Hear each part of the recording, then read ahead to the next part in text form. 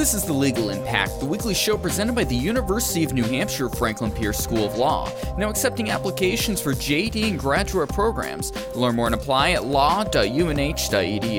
Opinions discussed are solely the opinion of the faculty or host and do not constitute legal advice or necessarily represent the official views of the University of New Hampshire and UNH Franklin Pierce School of Law. I'm your host, AJ Kierstead, and today I'm joined by Professor John Orcutt, one of our resident business and securities law experts. Welcome to the show. Hey, AJ. So you threw this my way, and I thought that was perfect to talk about, is the Trump Organization tax lawsuit. From a super high level, if the audience isn't aware of what's going on, what is the Trump Organization being hit with criminal liability for? They are being hit with criminal liability or charged with criminal liability for not treating as income various payments made to the former CFO of the Trump Organization, as well as a few other individuals at the Trump Organization. And Trump Organization's, now I'm assuming former CFO, Alan Weisselberg. Correct. Yes. Right. He's no longer the CFO. You can't have somebody who has pled guilty to a felony serving as your CFO. That's correct. It's frowned upon a little bit. And he pled guilty to 15 counts involving tax fraud. And that's substantial.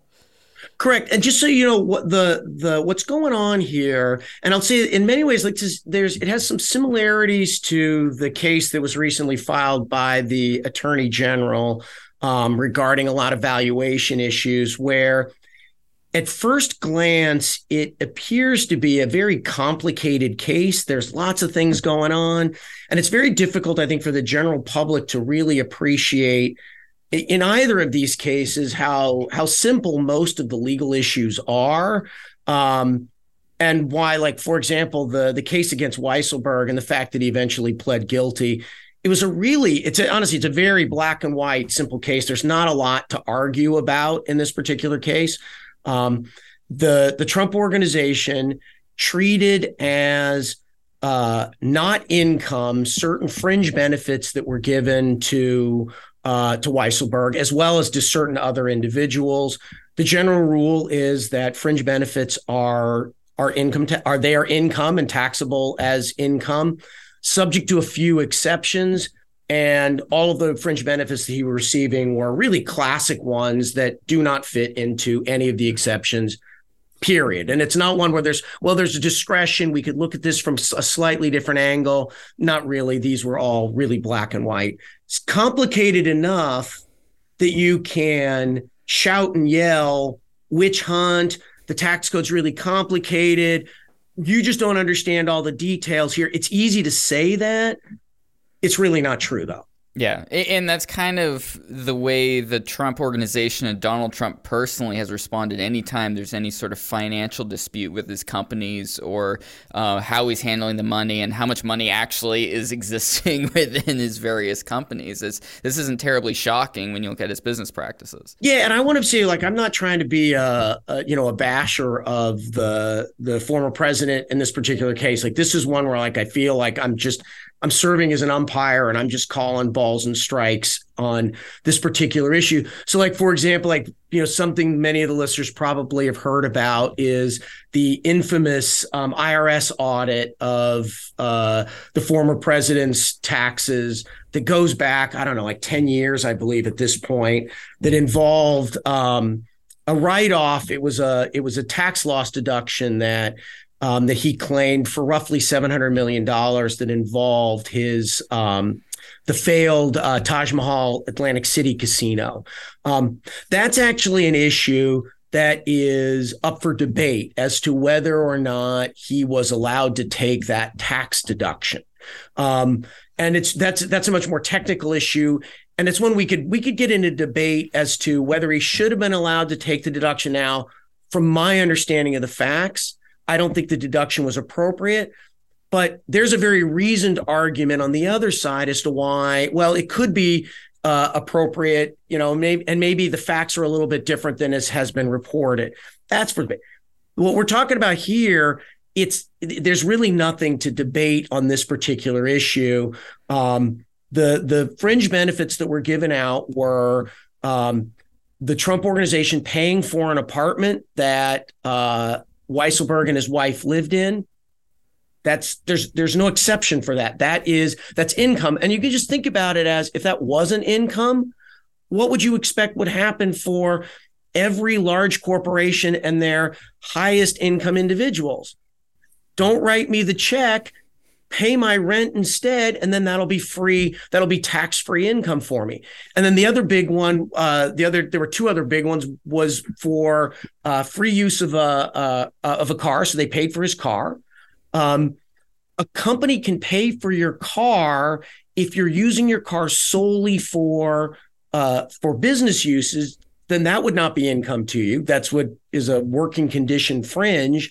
But once I start using that car for personal usage, the personal usage part of the car, that's income for me. It seems like it's just laziness and just like, oh, here, I have some money sort of situations, as opposed to just putting things on the books appropriately. Is that accurate? So And I would say, and one of the reasons, again, where if I wanted to sow confusion, you can. And the last big benefit they gave was the Trump Organization paid for the tuition for certain family members. And that's even one, I would spin it and go oh my, so you're going to say now we are committed a criminal act for doing something nice, like paying for somebody's tuition. Now, one of the things the tax code is incredibly clear about, if an employer provides a gift to its employees, that gift is taxable. No, normally, so if you, because I know you're a super generous person, if you were to say, John, I'm going to give you a check for $5,000 just because you like me, that would be great. That's a gift. That's not taxable to me. When I receive a gift from somebody as the recipient, I'm not taxed. The one exception, or the one big exception, is when your employer gives you a gift, because again, if employers were allowed to give gifts, what would they would do? My bonus at the end of the year is a gift. I'm going to do it as a gift. Now it's not taxable. So employers can't do that. I don't think it's laziness, sloppiness. I think it is, if I'm just, because it's always hard to get into the mind of anybody. Yeah. I do think that it is just a pushing the envelope, and then eventually you start pushing the envelope in a way that you're just so far over the line. You're actually not pushing the envelope anymore. You are blatantly committing fraud, which again, assuming all of the facts are correct in the indictment that was filed, which I would assume is pretty easy for the government. All of those are very easy things to go and track and to get paperwork and to show, look, you made these payments. This is, your classic fraud case. And I'm not surprised at all that Weisselberg pled guilty. And then Monday they're supposed to start jury selection for the case against the Trump Organization. How did this come to light? Was somebody caught with evading Weisselberg not filing his taxes appropriately or something to that effect? Honestly, I don't know. I don't know where this came up. And, there is always the risk that this came up as a result of politics, which I do think that I think is horrible, right? If it is that because you are getting involved in politics at a high level now, we start having a different level of scrutiny. I'm not sure that is appropriate. Although the judge in this particular case has said very clearly that arguments of selective prosecution are not going to be accepted in the trial. And I will just say personally, I think that is the correct outcome here, because this is such base level fraud that is just not acceptable from businesses. It's not as if we've got a tax regulator or a tax auditor sitting over and looking at the CFO's decisions every time they file a piece of paperwork. Every business, their tax return is going to be a function of thousands to potentially billions of transactions. At some point, we have to believe that people have a certain level of honesty when they're putting together their tax returns. And this is just such a blatant type of fraud You do hope or I hope, I shouldn't say you, I hope that this gets punished accordingly. So let's play what ifs. I'm sure it's something you hate for me to even say, but there's many investigations into Trump and his organizations and such. It's very obvious. There's many things over decades where he's been investigated for various financial reasons and real estate deals and such. What if there was a case like this that was brought up that initially was brought to light because they're picking at him because of political motivations? Would those charges be able to carry through, or does that kind of go into some other? Obviously, it would be unethical, but it seems like a dangerous direction that kind of breeds cronyism. Yeah, so it's some of you start getting into constitutional issues there of equal protection and due process, and I have to admit I'm not the constitutional law professor, so getting into those kinds of what ifs I don't really know, but I will just say again just to kind of picture as to how blatant this fraud is, and that's I really would like to make that really clear.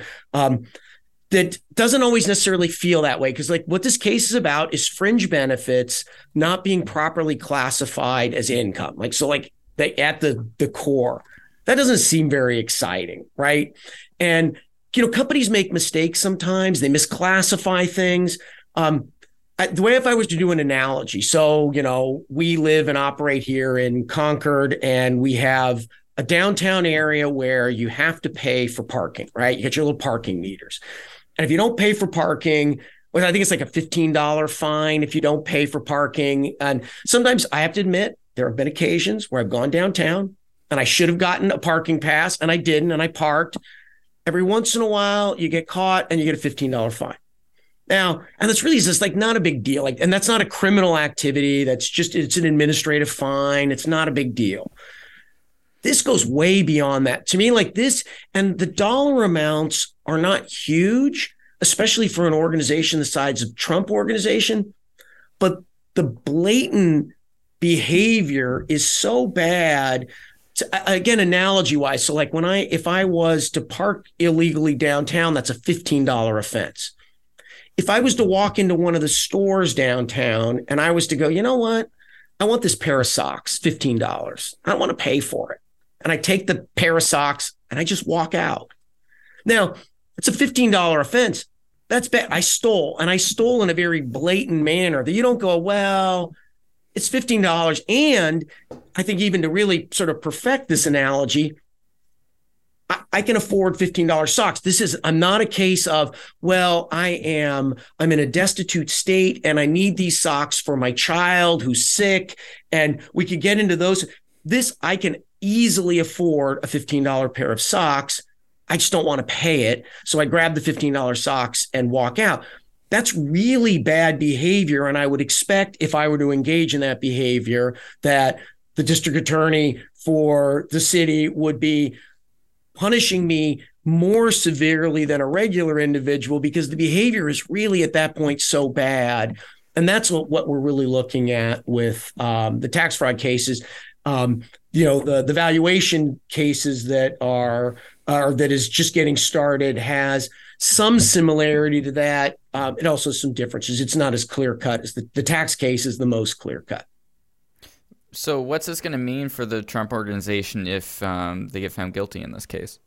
Well, if they're convicted of a felony, I can imagine it's going to create a lot of difficulties for them. The biggest difficulty would be to the extent that they have any loan agreements out there that have as a requirement of the loan that the recipient of the loan is not a felon. That's a very common clause to have. And, I have not read any of the loan agreements, so it's possible that this is not in any of the loan agreements, but I would expect at least some of them would have a clause in there that says, if you're convicted of a felony, your loan is immediately due. So you got to repay your loan immediately, which means you got to go out and refinance.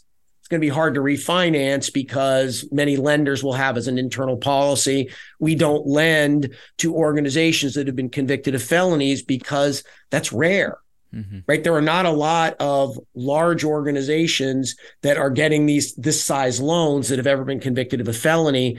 Like you probably remember, Enron had to shut down once they had their felony conviction on them. They could no longer operate as a certified public accountant.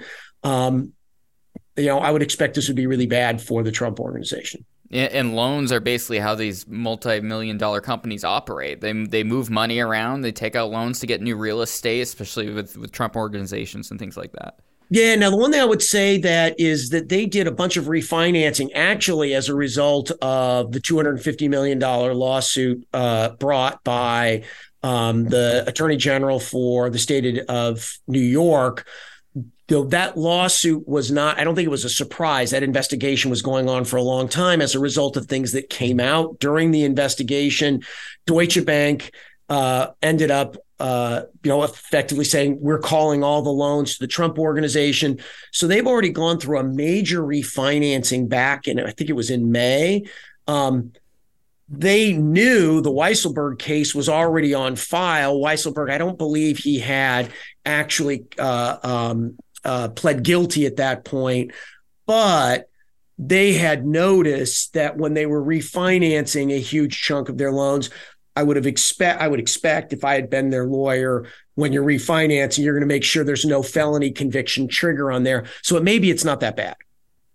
Is there any legal exposure for Donald Trump personally as being the person in charge of the company? So on any of this, it could be, and like the issue that's going to end up being at the trial, I don't think the issue is going to be, did this occur? I think that's going to be yes. The issue is going to be who did it. So did Weisselberg operate as a rogue agent who did all of this? And he's the one who was being dishonest. He was doing this. Nobody else knew. And not only was he cheating the public by not paying his appropriate amount of taxes, he was cheating Trump organization by acting as a rogue agent. If that's, I would think that's one argument that could be made. I don't know how strong that argument is or how believable it is. That argument could be made because the key issue is going to be is intent. Did the Trump organization know about it? Did they intend to commit fraud? How long do you expect the trial to run? Like when might we have the end of this? Yeah, I'm not a litigator, so I'm not good at those kinds of predictions. But honestly, I don't expect this should not be a long trial. Like this isn't something that's going to be really complicated and it's going to take us 6 months to go through the facts. I mean, really, you're looking at a couple of weeks. And again, right now, jury selection is still, at least the last I looked, it's still set for Monday. There's been no announcement that's going to be delayed. And in fact, the judge was very clear when motions were made by the Trump organization earlier to push off the trial. The judge said no. Well, we'll keep our eyes open for what happens with that. Professor John Orcutt, thank you so much for joining me. All right. Thanks, AJ.